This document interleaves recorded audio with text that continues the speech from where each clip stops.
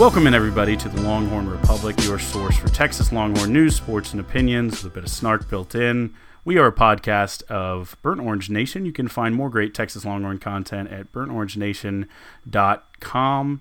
If you like what we do, leave us a rating or review on Apple Podcasts. Help us get the show out there. Share with your friends wherever you found it. If it was Apple Podcasts, Google Podcasts, Stitcher, TuneIn, Spotify, anywhere you can find podcasts, you will find Gerald and I. Connect with us on Twitter at LonghornPod or shoot us an email at longhornrepublicpod@gmail.com. Now, this week, I am your host, and I have the privilege and distinct honor of welcoming in our guest this week, Johnny Brashear. You probably know him as Bitter White Guy if you follow him on Twitter, which you absolutely should, or over at Barking Carnival, where he covers Texas men basketball recaps, usually about one or two a year. He'll let me sub in and give the B-team version of, and then the Pretend We're Football podcast that he does with a few exceptional Longhorn commentators over there. So, Johnny, welcome in. Thank you. Thank you for having me.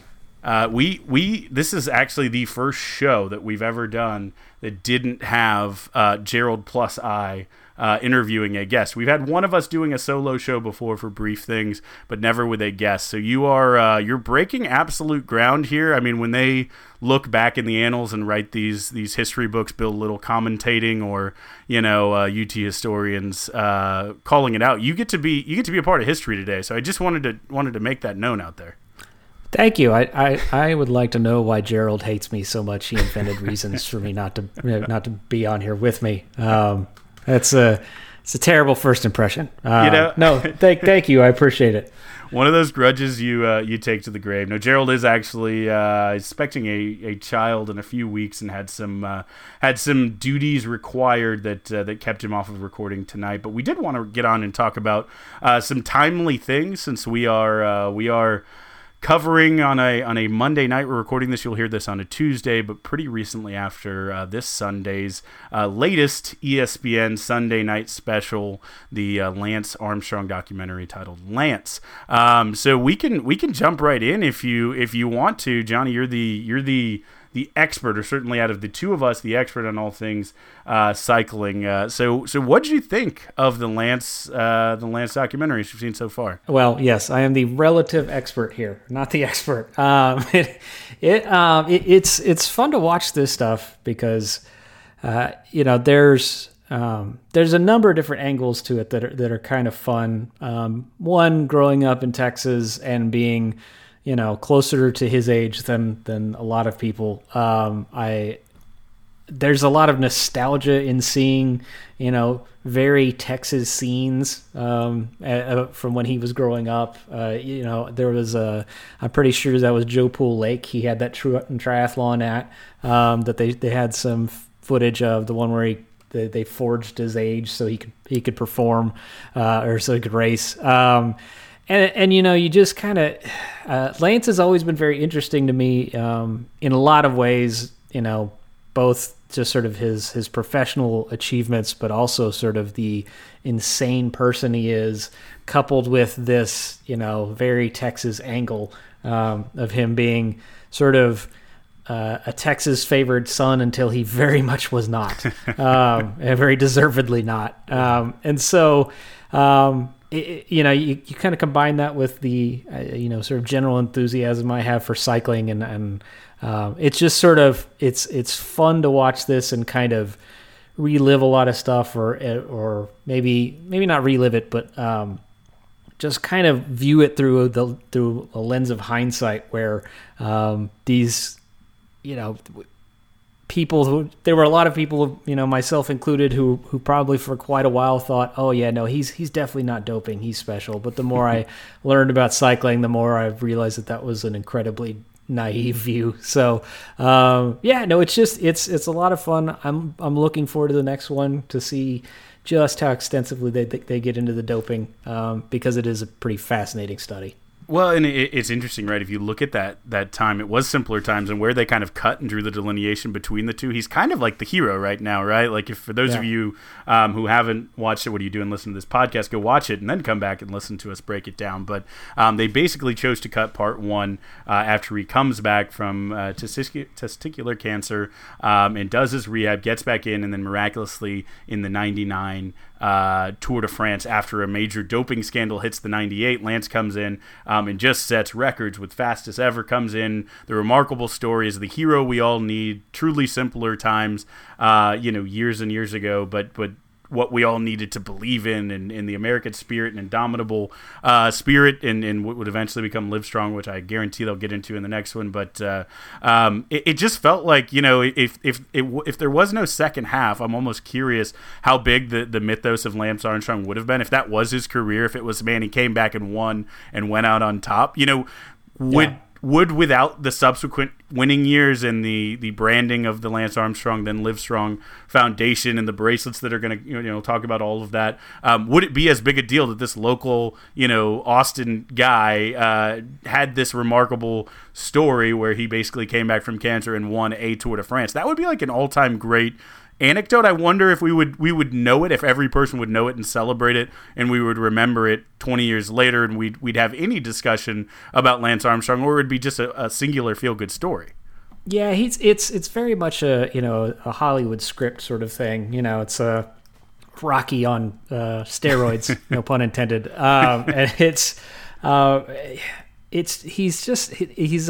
The irony of Lance is that the zealousness with which he defended being clean, and how hard he went after anyone who even breathed a whisper that he wasn't clean, is sort of what led to his downfall. It's like he went after people so hard, and he was so vicious about it that when he got his, he really got his. Yeah. And that's one of the things They may or may not show it in this documentary. We'll see in this next episode, I think, where people will talk about Lance and his general demeanor. And he, there have been people who talked about, on the heels of the Michael Jordan documentary, The Last Dance, where they talked about how he had to come up with grievances so that he did try and destroy somebody on the court, or he was, super alpha guy and kind of an asshole.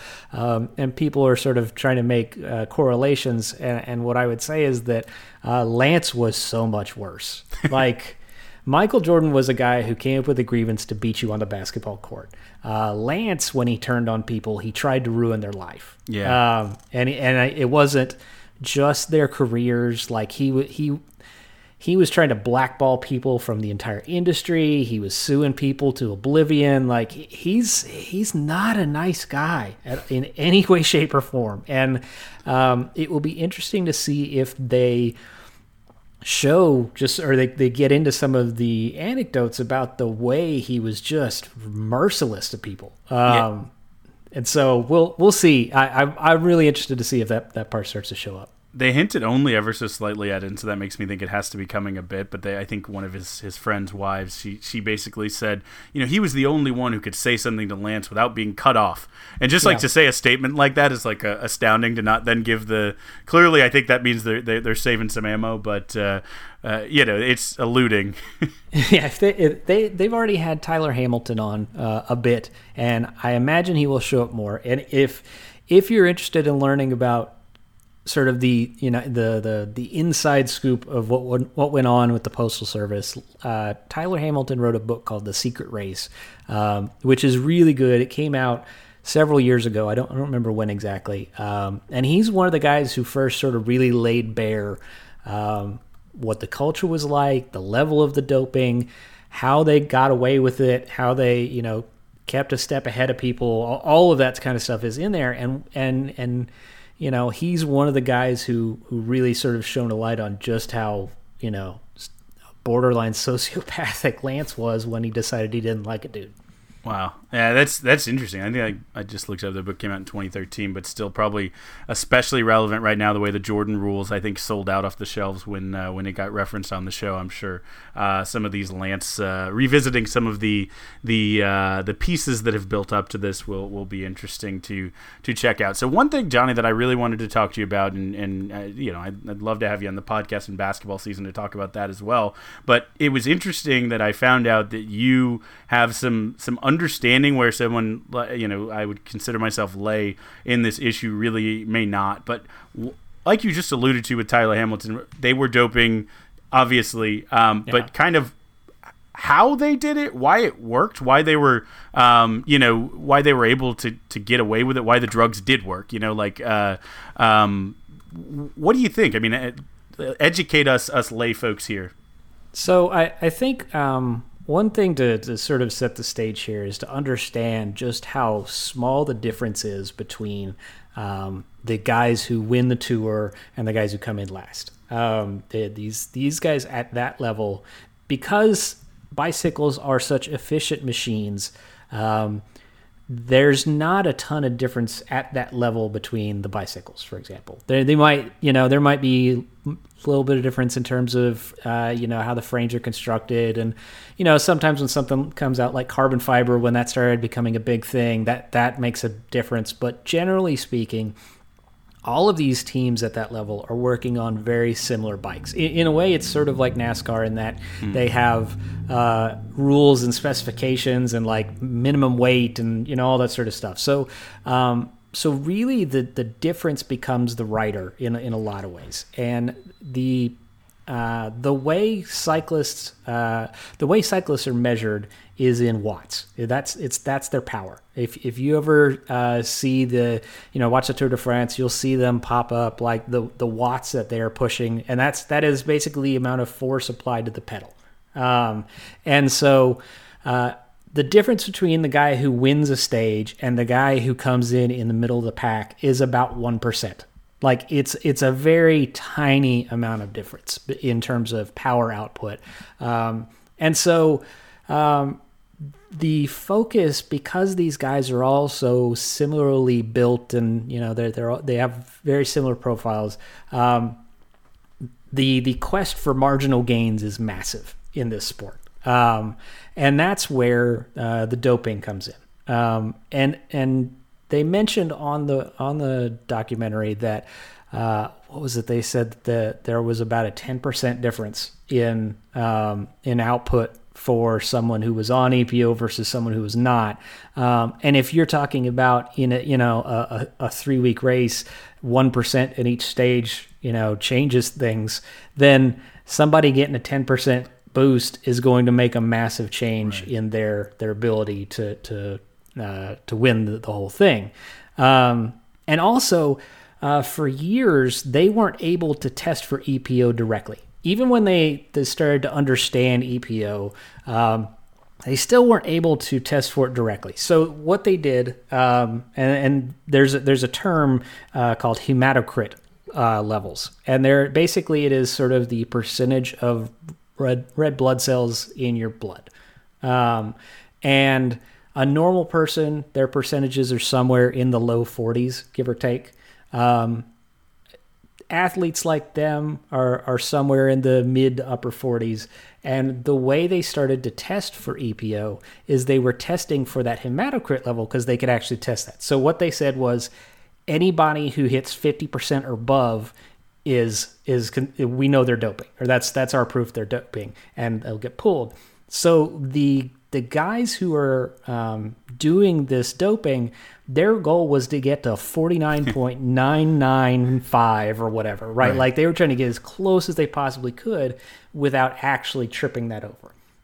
Now, some guys got more benefit from it than others because, like I said, these guys are probably their levels are in the mid 40s. But if one guy is 45 and another guy is naturally 47, if they both get pushed up to 49.9, the guy who had 45 is actually getting more benefit from it.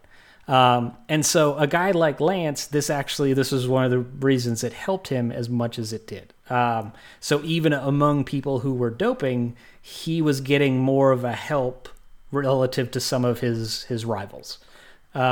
So when you have those sort of gains, and especially in a race that is 3 weeks long and these guys are burning tens of thousands of calories a day, the ability to keep that level up, to recover, becomes really important. And that's one of the big big helping aspects of EPO, is that it's not only that it allows these guys to push harder, it also allows them to recover better so they can do it again. And so that's why EPO was just this magic elixir for these guys, and why they tried so hard to get it, and get it the way they could, and, not get popped on the tests, and that's why there was a certain point in which what they used to do is they knew, well, we were going to get tested somewhere in the first week of the race, somewhere in the last week of the race. And so what they do is they just spike their blood basically up before the race, and then just sort of get it to where it would be below 50 by the time they were normally tested. Wow. But then the officials started coming in and testing them more frequently. And so that's when they started doing these sort of micro dosing doping, where it's like they'd be hitting themselves with these little, smaller transfusions, and it was this constant game of cat and mouse. But that's why those guys stayed relevant as long as they did. And that's why they were able to push as hard as they could, because frankly, the Tour de France is maybe the hardest sporting event in the world. Sure. Because they're doing 3 weeks. It's 21 stages, and they cover over 2,000 miles. And, the ability, those guys put themselves through hell. And so any chance they have to do some sort of doping like that helps their chances, they're going to take, because everybody else was doing it as well. So you said something interesting there that maybe I was unaware of. You said it helped Lance the most because he was able to make like the largest, incremental gain to get to that threshold number. Would that have been the case pre-cancer, or does that mean basically after his body had deteriorated a bit, or I don't want to say deteriorated, but after he had gone through kind of the gruesome cancer scare? I mean, would it have been the same 3 years earlier when he was kind of a peak, incredible specimen? Well, I should walk that back one step, just because it's been a while since I've read it, so I don't know that it helped Lance the most. Okay. Definitively. I know that he got a significant help from it, sure. But whether he was, he got the number one most help out of anybody, I don't remember. Sure. Okay, but So the main reason I brought that up is because one of the common refrains you hear from people when they talk about this is, well, if everybody was doping, how was it, how was it cheating, or how was it helping? And I'm just trying to bring up the point that it didn't help everyone equally. Sure, I got you. Okay. So, okay. But yeah, so I don't know how much that would have impacted him pre-cancer as versus post-cancer. Yeah. I never seen any sort of documentation one way or the other on that, so I don't know. I'm just curious because, I think of like when I read Game of Shadows the first time and thought about the whole Balco and steroids and baseball and Barry Bonds, and Barry Bonds being obviously like an all-star, probably. I mean, it's hard to say now, but like a good potential Hall of Fame player before he really changed his body and became the home run machine. He was just an unbelievable, one of the best players in the league already. So it's like that was kind of my thought always was, well, Lance was already this machine, and then you basically take, doping, and then the, like you talked about, the psychological alphaness, that can hone that machine, and he just gives him that extra, whatever it is, however many meters each stage that puts him up to the front, type of thing. But I would be very curious. Maybe they'll get into that in the second one. But I am curious because that was absolutely, I loved what you just laid out there. But so now we know there's a second part coming. We don't know what's going to be in it. What would you love to see, or what would you be disappointed if it wasn't in there? Like in the second, what are you kind of guessing they're going to cover in this next, I don't know, probably 8 to 12 years of the Lance drama? Yeah, I think, my hope with any of these documentaries, and it's sort of one of the things I was a little disappointed about with the Jordan one, because he had Final Cut on it, right. Is that they at the end of the day, The Last Dance was, as much as anything, a view of Michael Jordan's years by Michael Jordan. And so there's sort of some blind spots in there where I would have preferred there not to be. So in that vein, I think, my hope is that they really portray Lance as the incredibly complicated legacy he is.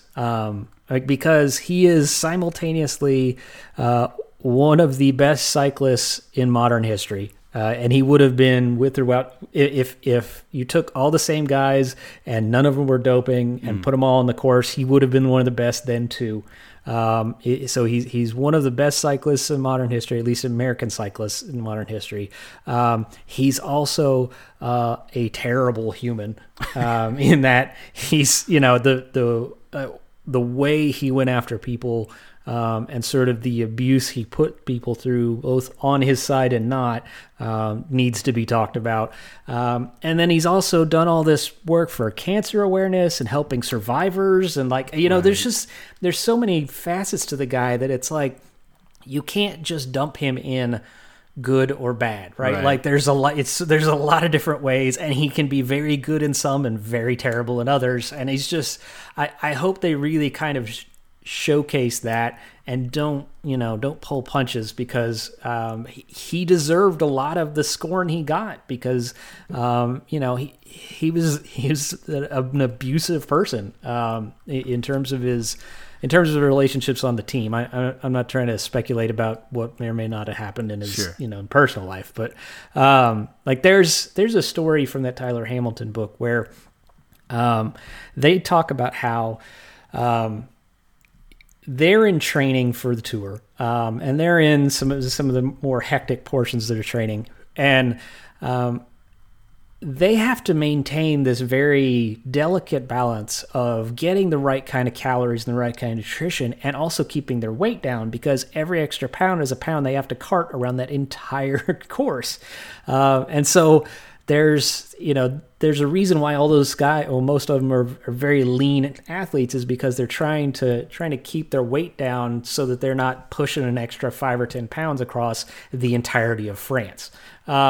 So when they're training, there's a lot of nutrition that goes on, and sort of very advanced metrics. And there was one time that they were out for dinner, and I forget if it was Lance's birthday or just some sort of special occasion, and so somebody he ordered a slice of cake, which none of them got to do, right? Like that was basically, you might as well have brought out cyanide pills if instead. And so Lance goes out there, and this is, mind you, after a day of very hard training, and he's at the dinner and he eats a slice of cake, and then he goes and gets a second slice of cake and he eats that. And then he gets a third. And all this time, his teammates are having to, 1, watch him eat cake, which they are definitely not going to get any of. 2, understand that he is going to have so much more energy than them tomorrow because of all these carbs he's getting into the system. And 3, that he is going to work their ass extra hard because he has to work off those 3 slices of cake. And he didn't give a damn. Like, he sat there in front of them and just ate it. And he didn't, he just would do stuff like that. It was these mind games that he would do. And so they went out the next day and he just buried them all because he's having to work off the cake he ate and wouldn't let anybody have, it's just, and it's, that's a fairly mundane example, but it's just this sort of, the way he was the unquestioned leader of the team.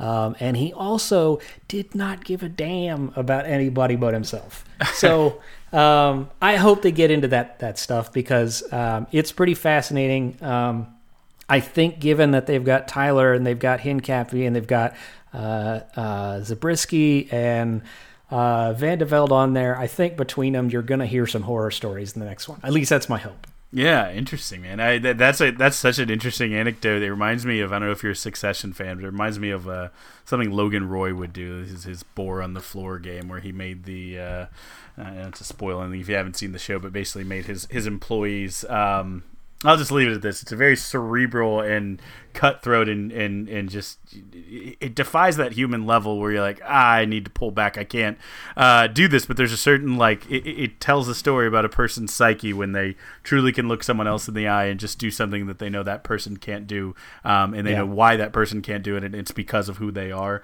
It just the cerebral, wheels within wheels that it takes to do that. But anyways, all right. So I think that's great. I think that's a really good comparison. The only thing I can think, to wrap it up on that specifically is, you referenced it a couple times, right? This is kind of, I've been calling them the HBO Sunday night specials now in this times of, no real live sports, so you can get deep into the Bundesliga, which is now back, or, Korean baseball, but without a plethora of live sports, it has kind of become our national, Sunday night football or game of the week or whatever, where we all come around and watch these. First it was The Last Dance and this. Do you have any thoughts about the format, or just, again, comparing basically what they've done with Last Dance, what they'll do with this, and the next two that are announced are, the Sammy Sosa, Mark McGwire kind of summer of home runs, and the really interesting looking Bruce Lee 30 for 30. What do you think about this little series, this little spot, and what ESPN is doing? It's sort of a mixed bag, right? I'm glad that these things are being put out. I'm glad that we're getting to see them. I'm glad that they push some of them up to, fill some time. But I can't help but think that they have such a catalog of old sporting events, classic ones, or, under the radar ones, that it feels like they should be putting more old sports on. Yeah. If you could think about, I know the ACC network, for example, has been doing some, they'll take a school a day or something, and they'll play here's the best, Virginia basketball games of the last few years, and, that kind of thing. And that's cool. I think, when you have a library, the likes of which ESPN does from all of its properties, they could go pretty deep into some interesting stuff. I wish they would have set aside ESPNU to do that with. They're doing it to some. I see a lot of random ass lacrosse on the on the channel. Yeah. And I like that they bring up some of the old Ocho stuff that they've done. They've got a lot of options out there. Maybe I'm just a little sore because they seem to be really good at playing famous Texas basketball losses during the Durant era. That seems to be, I have yet to see them play that the Texas A&M game where he and AC Law went at it. Beautiful. But damn if I haven't seen the loss to Kansas in the Big 12 championship game a billion times. Right. I like that they're doing these. It's good that they're doing them. I'm glad they have the sort of catalog to do these, or they have the the resources to put these documentaries out there. I just hope that they're sort of intellectually honest with the output of them, right? I don't want a Lance career resurrection story. I want Lance with all of his pros and cons, and the same thing with the Sosa and McGwire thing. I would love to see them do something about Bonds or something like that. There's so many interesting stories that either were huge at the time, or maybe there was didn't get quite their due because of some larger issue going on at the time or something that they could really go in deep on. I just don't know that I trust ESPN to have sort of emotional honesty as their top priority. So. Oh, I agree. I think the warts and all approach of ESPN has kind of faded in the past few years. This is actually the most I've probably watched ESPN that wasn't a specific sport in months, if not years. I've ESPN, if you want to hire me, I could come fix it for you. But not to badmouth the mothership of sports. Come be a part of the machine. Yeah, exactly. But yeah, I really have been. I've waned in my consumption on them. But yeah, I certainly agree with you. I'll say this: I watched the whole Last Dance, and then I read Wright Thompson's article about Michael Jordan after all of the episodes. And I'm not sure if you're a fan of his or if you've read the piece, but it's probably about, depending how fast of a reader you are, the length roughly of an episode of one of those. It'd probably take you anywhere from 40 to an hour to get through it, because it's lengthy. Sit down, settle in. But I thought that single piece told more about the person, the human, the roots that created all of the, the Michael Jordan base for all the, myth and hero making to happen. I thought that was almost more informative and more worth my time. And again, I enjoyed the Last Stand series, but that single piece. So as long as if they do that balance, right? If you're giving Michael's side, and then not that this was anyway an anti or an opposite, but then filling in some of the gaps, telling some more of the whole story, giving, again, like I said, a warts and all approach, and maybe that is how they kind of balance. Not that they'll be consumed at the same rate, but at least offer it.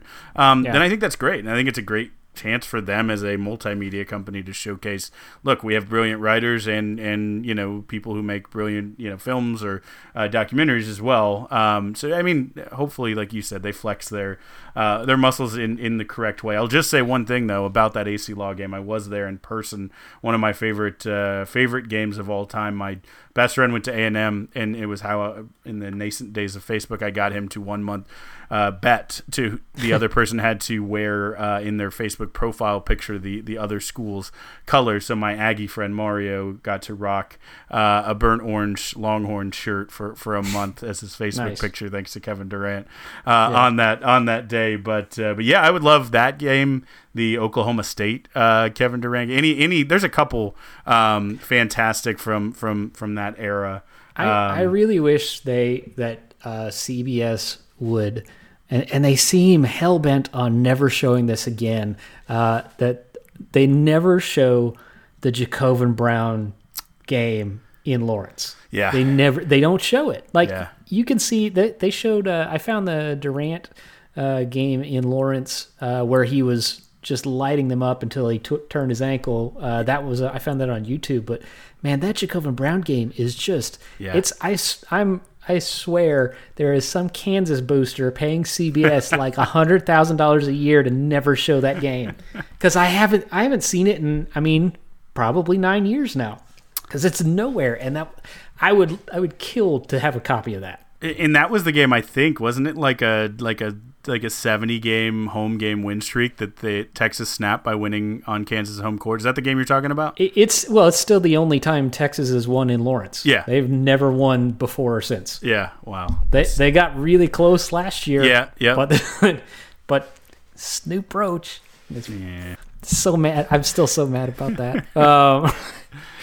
Jace would have made that 3. Anyway, so that's a game I'd really like to see. I really want to watch that Jacobin game again, because it's not just him, right? Like the whole team did well. It's just it propelled his legend. It's why we still talk about him. That, and he had a good tournament run, but it's why we still talk about him as an all-time guy. Just a guy we love. I agree with that. No, let's get you given in the ear of the Longhorn Network. We should be able to air. We have our own network, for God's sake. We should be able to air some of this. So I told you that I, before the show, had a surprise for you, and I like to, if our longtime listeners will know, whenever we have guests on, like to prep them for kind of the general content, but I always keep a curveball at the end ready to go. So this is going blind, and I won't give too much parameters here to allow your creativity to shine. But Lance Armstrong, Austin icon. I do have one personal anecdote of him. Basically, almost "You're with me" leathering a girl at a bar in Austin, and she was a friend of mine and said she rejected him, which I still think, I don't know if she made the right call, but Lance has dated some high-profile women for various lengths of time. And so whatever metric you want to use to rank these, and I'm not going to include women he was actually married to, because that's in poor taste, but the celebrities that he dated that he did not end up married to include Tory Burch, Ashley Olsen of Mary-Kate and Ashley Olsen fame, Kate Hudson, and Sheryl Crow. So with those 4... I forgot about Ashley Olsen. With those 4, can you rank for me the definitive Lance Armstrong dated celebrity list? Well, he was didn't he get married to Sheryl Crow, or were they just in a relationship for a long time? Engaged, never married. Engaged. Okay. Yeah, I'd probably have to go Kate Hudson, Sheryl Crow. I don't know who the first person was. Tory Burch is a famous designer. I think also lives in Austin or has for a time.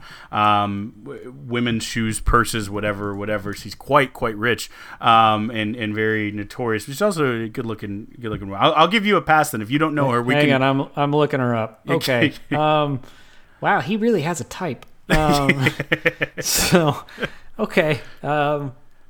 Yeah, I'll definitely put her ahead of Ashley Olsen because those twins are just creepy. There's something odd about the 15-year gap between him and the Olsen twins.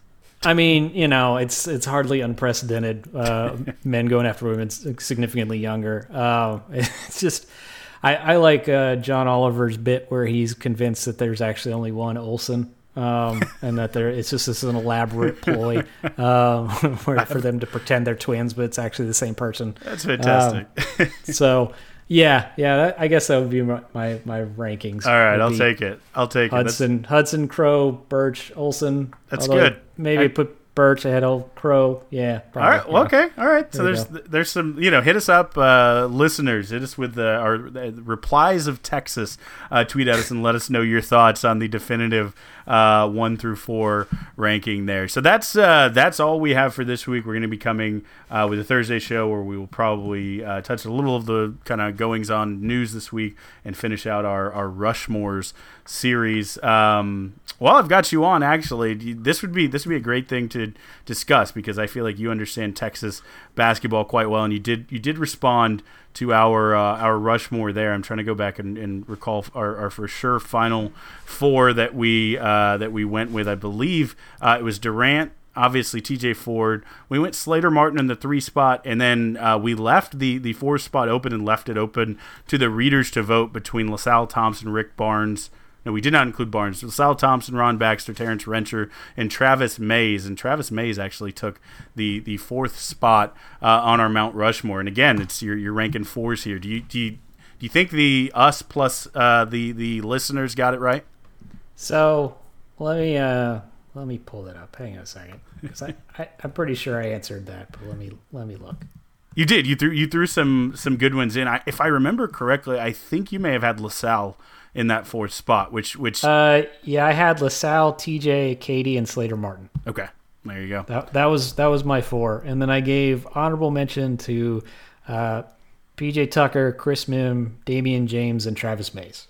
So that's an interesting thing. Both you and Gerald and I all said that LaMarcus Aldridge, while one of our favorites and an inevitably, unarguably successful NBA career, doesn't crack the UT Mount Rushmore. In your case, even the honorable mention. I had like an also considered, and LaMarcus was in there. Okay. But the also considered was DJ Augustine, Jonathan Holmes, Chris Clack, Terrence Rencher, LaMarcus Aldridge, Lance Blanks, Joey Wright, and BJ Tyler.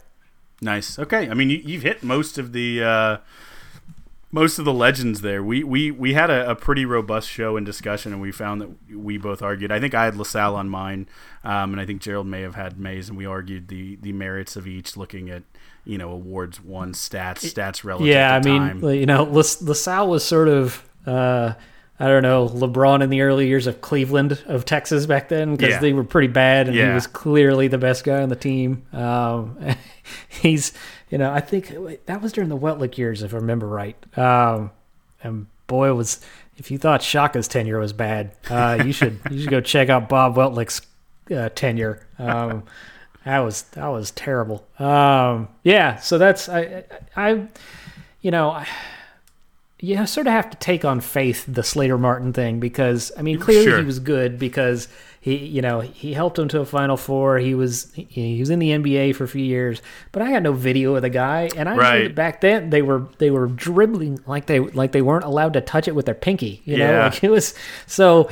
It's just sort of such a different time back then that it's more a nod to his sort of place in history as opposed to I don't know how good he was. I mean, I'm sure he was good for the time. Yeah, I just don't have anything other than random stats on a webpage to look at. Right, and I think for him too, one of the stats that was interesting is he was like a really ran the offense kind of, I don't know if he played point guard, but basically ran the offense through him. But I believe he was pre they recording assists as an official statistic, so that he don't have really good numbers, or at least career numbers. And so he was a pass first kind of facilitator, but he's still just looking at his scoring numbers at the time registers as being that good. So I think obviously I can't. There's no way for the same as you for me to watch tape, grind tape on him and verify that. It does seem like if the guy was a pass first guy, but his scoring numbers were like 20 points a game, that feels like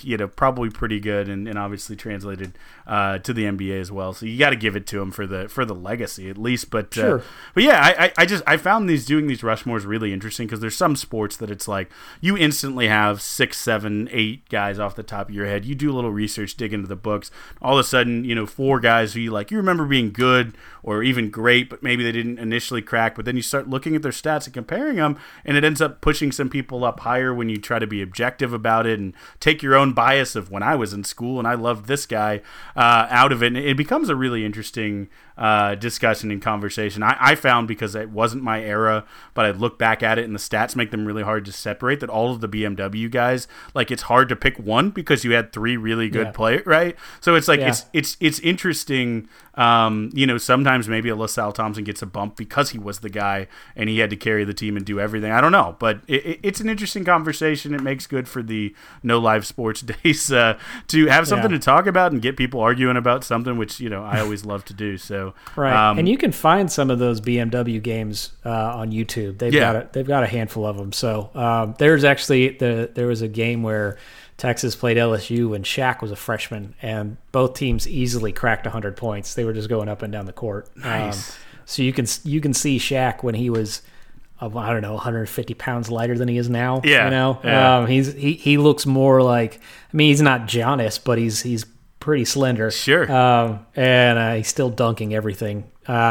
But yeah, that's a fun game to go watch if you're interested. So you can kind of compare eras and get some sense of the difference in pace back then and that sort of stuff. So. Yeah, we'll see if we can find a good one and tweet it out after the show and give folks something to spend their waning quarantine days watching some UT stuff until we get live sports back. All right, so that's it. That's all I have. I promise. No more. I won't hit you with any more surprises. But you've been a great sport, and folks probably hearing this want to go find the rest of your content. So where can they find you on the internet? Well, when there is sports, I'm on Mark and Carnival. Otherwise, I am a sacrilegious overtweeter on Twitter. It's sort of just fair warning that. You're drinking from the fire hose when you follow me. So there's that. We also, during basketball season, have our basketball podcast, Pretend We're Football, which is on just about every streaming platform you can find: Spotify, Google Play, Stitcher, et cetera, et cetera, et cetera. So those are the places to find me. Fantastic. Well, that sounds good, and we'll have to get you on when we have some basketball specific stuff to talk about or create a reason to get you back on, because it's been fun. Love to do it again. All right, thanks guys, appreciate it.